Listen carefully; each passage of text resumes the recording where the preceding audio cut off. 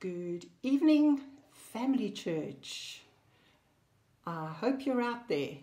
I do this by faith on a Sunday, believing that somebody's on the receiving end of this message. So I hope that you're out there and that you've had a good Sunday. We are living in Liss, and we had snow this afternoon, which was absolutely gorgeous. It didn't stick, mind you, because there was sort of rain straight afterwards. But it was a beautiful, beautiful afternoon, lovely sight to behold when you see that snow coming down from the sky. It's just beautiful. So I'm just going to wait another minute or two, just while we have a few more people jumping on. There is a slight delay between the from me speaking to the actual broadcast. There's normally about 2 minutes or so. So I'm just going to give it just another half a minute for those that are actually online already for their benefit, and we'll get stuck in within the next 30 seconds. So hope you've got yourself a notepad and a pen ready and your Bible. Open up your Bible to start with at Psalm. No, I'm not going to tell you. Actually, no, I'm not going to tell you where to open it. We'll do it in a minute. Otherwise, it'll give it all away. Don't want to do that. Okay, so let's get started, shall we? So, building the house. And you know what? This is week 4 of the series of laying a foundation. For the last 3 weeks, we've been laying the foundation. You know, whether that's building the house, meaning your home life, your children, your marriage, your career, or the church. And so week 1 to 3, we were laying that foundation, and we haven't actually even really added any bricks yet. So today we are going to get into the nitty-gritties a little bit, okay? At the beginning of this year, Pastor Andy shared about, with it being 2021, about how, you know, growing up, when you reached your 21st birthday, I don't know if this still happens, but when you reached your 21st birthday, you were given the keys to the house. And it was almost like a sign that now you've become an adult. And you know what? We've been scattered today. I did a little Google search. We've been scattered as a church for 314 days.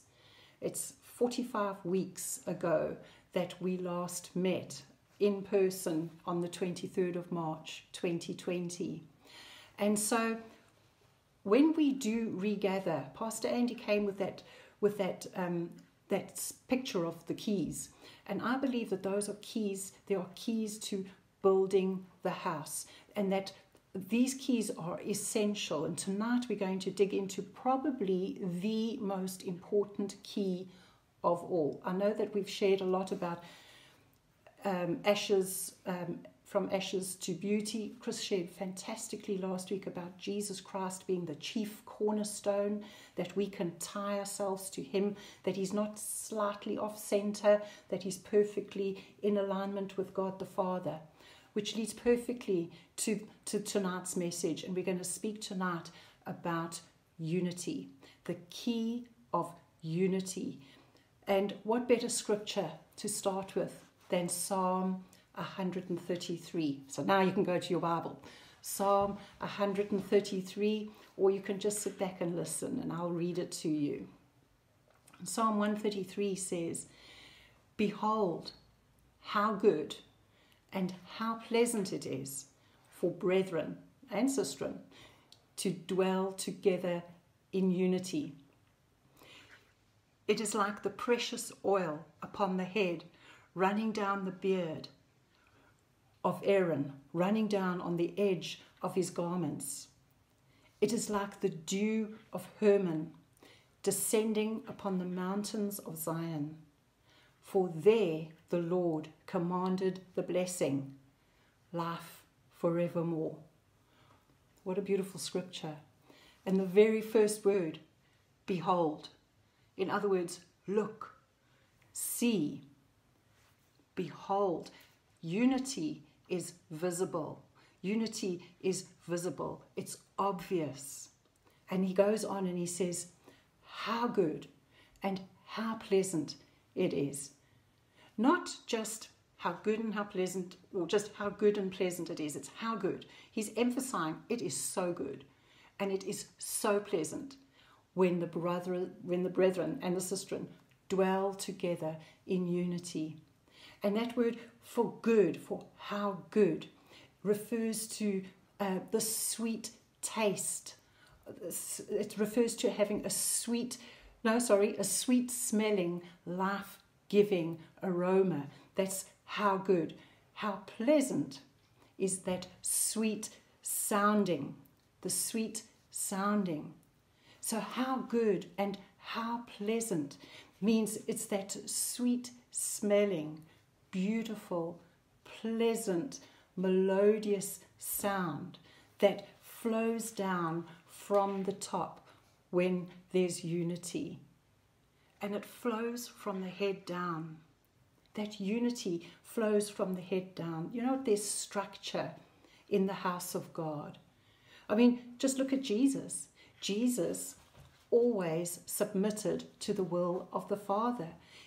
There was total unity between Father, Son, and Holy Spirit. There's always total unity in heaven. There's never an argument. There's never disagreement. There's total unity. Jesus always said the things that the Father told him to say, and he always did what the Father told him to do. There was total unity. Even in the Garden of Gethsemane, you know, Jesus was praying this prayer to the Father. He said, nevertheless, not my will, but your will be done. Total submission to the Father. And he is our perfect example, isn't he? John 17, a beautiful, beautiful scripture. It's known as Jesus's high priestly prayer. John 17. And I just want to pick out two verses. It's Jesus praying to the Father. And in verse 21, he's praying for the church. And he's praying for the church. And he says that they all may be one, as you, Father, are in me and I in you, that they also may be one in us. Yeah, how important. This is so vital. We've got to get this bit right first. Jesus in me, Christ in me, the hope of glory. We've got to get the vertical relationship with God through Jesus Christ. And then between one another. That's so key. That's so important. And he goes on in verse 22 and he says that they may be one, just as we are one. That they, the body of Christ, the church, may be one, as we are one, God the Father, Jesus is saying. Jesus is saying, I in them and you in me. Oh man, that they may be made perfect in one. Another translation says that they may be perfectly united, as close as that relationship is between Father and Son. That's Jesus's prayer, is that we would be united together. Us, church, united together, that we are one. We are many members, but one body. Listen to what the Passion Translation of that last verse says. You live fully in me. God the Father lives fully in Jesus, and now I live fully in them. Jesus lives fully in you, child of God, so that they, the body of Christ, will experience perfect unity. What a beautiful picture of the church, in perfect unity. Unity, and he goes on, the psalmist in Psalm 133, he says, unity is like that precious oil. It's valuable, it's costly, it's precious, and it flows. And he says it's like the dew of Aaron, the dew of Hermon, sorry, not Aaron, no, Aaron's the priest, sorry. But it's like the dew of Hermon, which benefits others. You know, the Mount Hermon is a 9,000-foot mountain range that is based in Palestine. And it is always full of dew due to the height It's full of dew. And that dew filters down and flows down into the valleys and onto Mount Zion. And so on Mount Zion, where there should be just hard, impoverished desert, God, through that dew, takes away that infertile, hard wilderness and establishes a verdant valley. You know, it's like He takes away in order to establish. He takes away that dryness, that anointing, that presence of God. We need it. Oh man, we need it in our lives. We need it in our homes. We need that presence of God in our lives. Because that presence of God is what produces in us. And he goes on in the psalmist, he says, for there where there's unity, God commands the blessing. Where there's unity, God commands it. He causes the blessing to exist. He commands it. He declares it. He decrees it over your church, over your life, over your family. God commands it. So if you want to live under the blessing of God, hey, I'll put up both hands. I want to live under the blessing of God. We live in unity, united first with the Father, united with Jesus, united with the Father through Jesus Christ, and then united with each other. And tonight we're going to look, I'm really taking a long time just with my introduction, but never mind. Hey, we've got the whole night. Just kidding. But we're going to look at an obvious example where we see unity at work in terms of building the house. And I know Pastor Stu did such a fantastic message. I would encourage you to go to the website and go and look for Pastor Stu's message about building the house. It's a fantastic message. So I'm just going to pick up from there, and we're going to go to the book of Nehemiah. And we're going to look at the book of Nehemiah to see a perfect example of a nation of people who were united in purpose and vision. Man, a nation, not just a little group of people or 100 or 200 or 300 or 5,000. A nation of people who are united in purpose and vision. News for you people, we are a holy nation. We are a holy nation. We can do this. Okay. So we go to the Old Testament, Nehemiah, and what we find in the first book of Nehemiah, we won't go there, but I would encourage you to read it during the week. We see Nehemiah is this man in the Old Testament who is in days and days of mourning. He is weeping before God. And the reason why, his heart was broken. His heart was broken over the state of the walls of Jerusalem. The walls of Jerusalem were lying in ruin. They were burnt down. You must know how the heat that was there in order for those stones, these are massive stones that they would use to build these walls. But the stones were even burnt. The walls were broken. They were in ruins. And to Nehemiah, this was it's a reproach. It was a reproach on the nation of Israel. It was a shame on the nation of Israel, a scorn. It's a disgrace. It's those broken walls sort of depict defeat. And so he was in mourning over this. So he fasted and prayed, much like we've just done over the first 21 days of this year. But he sought the Lord, and God laid it on his heart to go and rebuild the walls of Jerusalem. And throughout his prayer, you can read about it there in Nehemiah 1 and 2. He prays to God and he reminds God, and he says, you know what, God, the children of Israel were scatterlings, but there is going to be a regathering. Oh man, and I thought, thank you, Nehemiah.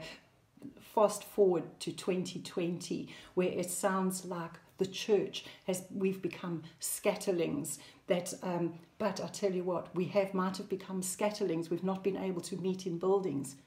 But seasons are changing, and we are gearing up for a regathering. We're gearing up Today is the 31st of January. It's the last day of January 2021. We're already 1/12 of the way through this year. We're already 1/12 of the way. You know, you can see times are changing. The seasons are changing. Just physically, the season is changing. Compared to a month ago, we have at least 2 hours extra daylight. Note I said daylight, not sunlight. But we have extra 2 hours daylight just because winter is coming towards a final ending. And but the seasons are changing. From when we were scatterlings to us becoming to start to regather. Lockdown 3 is coming to an end soon. It's coming to an end, and the church will soon begin to regather. But when we do regather, we aren't just going to pick up where we left off on the 23rd of March 2020, 314 days ago. We're not just going to be able to pick up there. We're going to have to rebuild. It's like we are going to be planting all over again. And I tell you what, it's going to be all fingers, all hands to the plow. But the key ingredient to the rebuilding, to the replanting, is going to be unity. We need to be single-minded to get the job done. We need to see souls saved. We need to see lives touched and changed by the gospel of Jesus Christ. You know, like that anointing that is compared to the dew on Mount Hermon. It's of benefit to the children of Israel. And that's what we are going to be doing. We're going to be regathering for the benefit of others. But the ingredient is unity. So if you look in Nehemiah 3, we're not going to go there, but I'm just going to put out some points from Nehemiah chapter 3. First of all, the walls have been lying in ruin for decades, for absolute decades. They were lying in ruin. And the lack of those fortified walls meant that the people that lived within the confines of that wall, the children of Israel, they were defenseless against wild animals, wild people, i.e. their enemies, and even the weather. You know, we're not just talking about a little picket fence here. You know, if you realize the size, the enormity of the task that was at hand, just to give you an idea, the length of that wall was 2.5 miles. It's 11 meters high and 2.5 meters wide. That is huge. That is huge. And it could be overwhelming, and yet this huge task was completed within 52 days. Within 52 days it was done. So how is this possible? So who is this guy Nehemiah? Well, I've done a little bit of research and I've ascertained Nehemiah, first of all, he wasn't a prophet. He wasn't a priest. He was not a master builder. In fact, he held a secular job.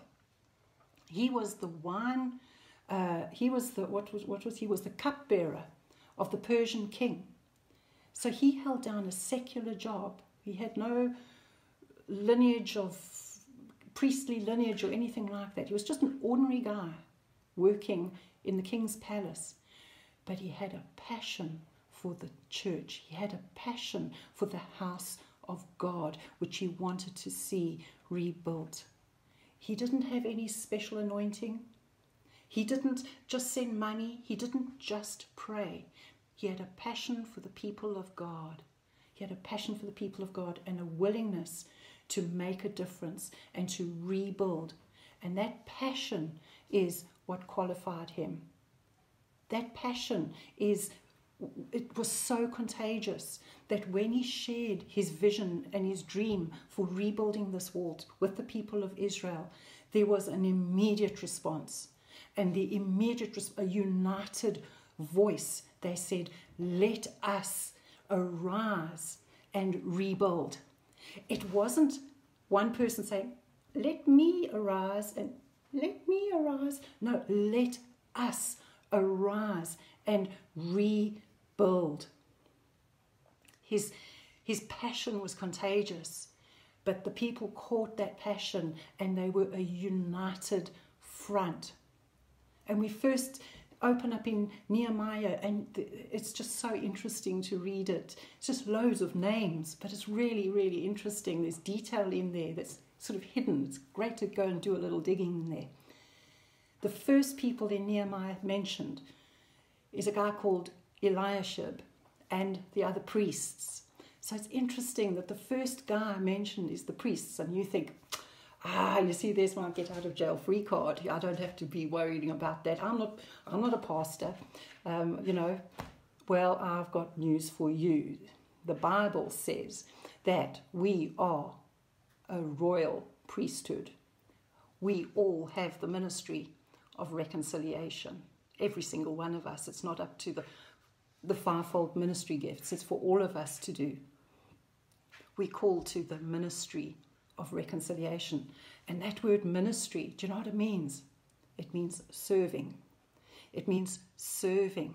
This is what it's all about. It's about serving one another.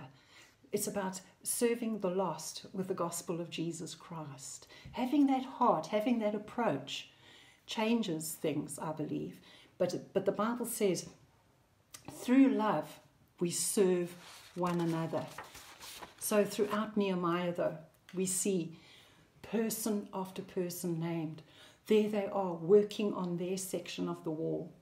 And as we go through the whole book of Nehemiah chapter 3, from one family to the next, there's these two words that state next to.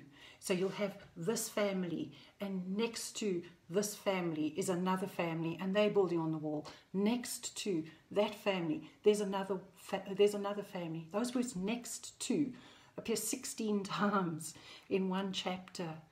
They were working shoulder to shoulder. There was no one-man show. It was the whole city.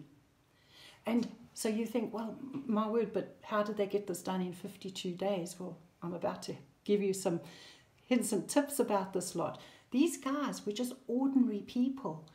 They were perfumers. They were goldsmiths. They were sons and daughters, men and women at work. There were, where else did I get?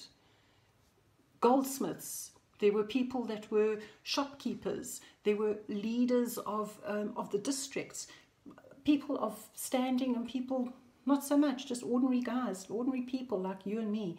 They were working next to one another, single-minded, in total unity with one another, all except one group. In Nehemiah 3:5, there's this group of Tekoites, I think that's the pronunciation, but it says that they were making repairs, but their nobles did not put their shoulders to the work of the Lord. Their nobles did not put their shoulders to the work of the Lord. And for some reason, these guys, these nobles, didn't join in. And I don't know why. The Bible doesn't actually say. But you know what? Perhaps they weren't willing to humble themselves because they were nobles. Maybe they didn't want to get their hands dirty. Maybe they didn't want to be seen rubbing shoulders with the others. Maybe they thought they were above it all. And in fact, the idea in Hebrew that they wouldn't submit actually means that they wouldn't bend their neck to what God wanted them to do. So maybe they thought they had a better plan. They were singing from the cheap seats. They thought they had a better plan. Maybe they weren't in agreement with the vision of the building of the wall, so they didn't do it. Maybe they even criticized it. Whatever the reason, it's so interesting, though, that they were the ones not building the wall, but they were the obvious standalone people throughout the whole account. They're the only ones that didn't get involved. They were classified as nobles within their community, but they weren't part of that community, that common unity. They weren't part of it. They isolated themselves. And Proverbs 18:1, it warns us. It says, a man who isolates himself seeks his own desire, and he rages against all wise judgment. Don't isolate yourself, child of God.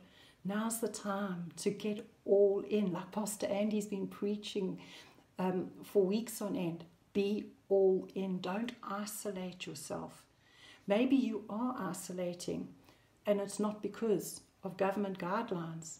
Maybe you're feeling hurt. Maybe you're wounded. Maybe you're offended with the church. I don't know. But I do want to encourage you. Look at the change in seasons. We've got to be aware of the seasons, and the seasons are changing. And you need to be in. We need you in, with all going in the same direction. If you've been disappointed, if you've been hurt, it's time to let that stuff go, to move forward. I'd recommend go back and listen to some of our messages. Listen to the one on beauty from ashes, where God takes away in order to establish. He doesn't just take away the pain, but he doesn't just take away the hurt, but he takes away the sting out of that pain, and he replaces that hurt with his love, with his acceptance, with his compassion. But don't stay isolated. Don't be like these guys that wouldn't join in, that were isolating themselves. We're not called to live the Christian life alone. We're called to be together. There's a regathering that's going to take place, and each person has a part to play. And throughout this account in Nehemiah, unity is displayed by those words, next to, next to. These people worked shoulder to shoulder, making repairs. Some people repaired a big section. Some people made repairs that were just right in front of their house. But they all had something to do, and they all got the work done. It wasn't a one-man show. It was a united team effort. It was, in fact, the entire city, a city-wide initiative to get the walls built. And throughout Nehemiah 3 as well, there's another two words that appear so often, and those two words are made repairs. And the Hebrew word for this is used 35 times in that one chapter alone. 35 times about making repairs. That's what unity does. It makes repairs. It strengthens. It encourages. It makes strong. Remember how good, how pleasant it is when brothers, when sisters dwell together in unity. It strengthens, it encourages, it makes strong. Ephesians chapter 4, verses 1 to 6. I'll try and read it quite quickly. I don't want to not read one bit of it. It's such a beautiful scripture. Get it in your Bibles in the meantime. I'm going to have a sip of water. Ephesians 4, verses 1 to 6 says, Paul, the apostle, writing, he says, I, therefore, the prisoner of the Lord, beseech you to walk worthy of the calling with which you were called, with all lowliness and gentleness, with humility. I beseech you, walk worthy of the calling, with all lowliness and gentleness, with long-suffering, with patience, bearing with one another in love. Bearing with one another in love. Listen to these next words. Endeavoring to keep the unity of the Spirit in the bond of peace. Endeavoring to keep the unity of the Spirit in the bond of peace. Then he goes on, this beautiful sentence. He says, there is one body and one Spirit, just as you were called in one hope of your calling. One Lord, one faith, one baptism, one God and Father of all, who is above all and through all and in you all. John 17, Father, make them one. Make them one. That's Jesus' prayer. Make them one as you are in me and I am in them. Make them one. I love what the scripture says. it says that we are to endeavor to keep the unity of the Spirit in the bond of peace. You know what? We're not called to pray for unity. We are called to endeavor. That word endeavor means be diligent to guard the unity. Listen to what the Message translation says. Just of that one line, it says, pouring yourselves out for each other in acts of love, alert at noticing differences, and quick at mending fences. I like that interpretation, that translation from the Message. Quick at mending fences. I don't know if you've experienced Storm Christoph recently. Man, he hit this country hard, didn't he?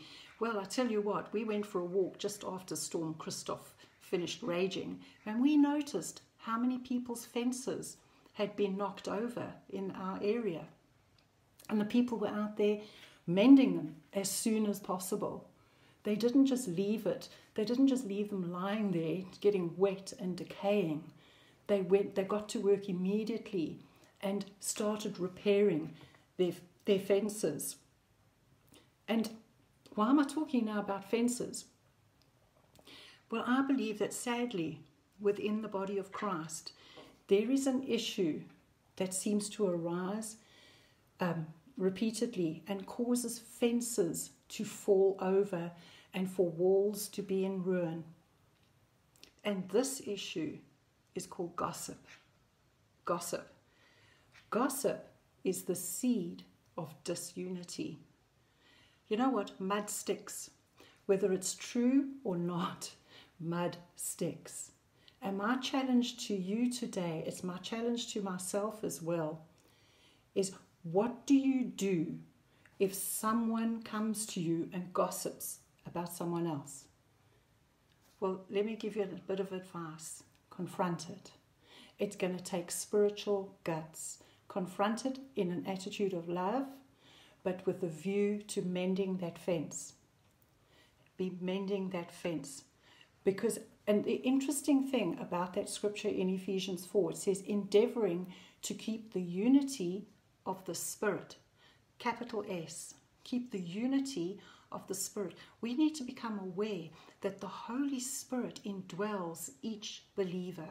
That when I speak to you, I see the Holy Spirit at work in your life, and vice versa. And if someone comes to me and starts gossiping to me about so-and-so, that is not guarding, keeping the unity of the Spirit. The Holy Spirit is grieved. That grieves the Holy Spirit. So we need to keep the unity of the Spirit in the bond of peace. Be diligent to protect the unity. So there's beauty in unity and there's blessing in unity. And I'm just going to come into land. We're just going to go over Psalm 133 again and read that beautiful, beautiful psalm, which says, behold, look, see, how beautiful, how good, how pleasant it is when brethren, when the church dwells together in unity. It's like that precious oil upon the head, running down the beard, running down onto the edge of the garments. It's like the dew of Hermon descending upon the mountains of Zion. There's that flow to unity. There's that flow to unity where the presence of God can fill the place when there's unity. When there's no unity, there's no presence of God.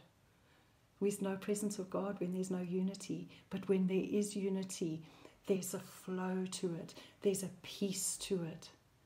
And there the Lord commands the blessing. Unity flows from the top down, from Father to Son, to the body of Christ, to each other. We're called to walk in unity. Unity between us is like that dew and that oil.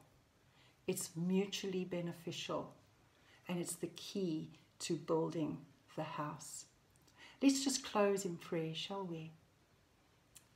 Father God, Lord, I just thank you for every person within the sound of my voice right now, Father God. And Lord, I just thank you for each and every person that has a heart to build your house. Father, I thank you, Lord, that you've given us these keys to build your house, to see your kingdom come, to see your will being done, to be it being established in the lives of other people and ours.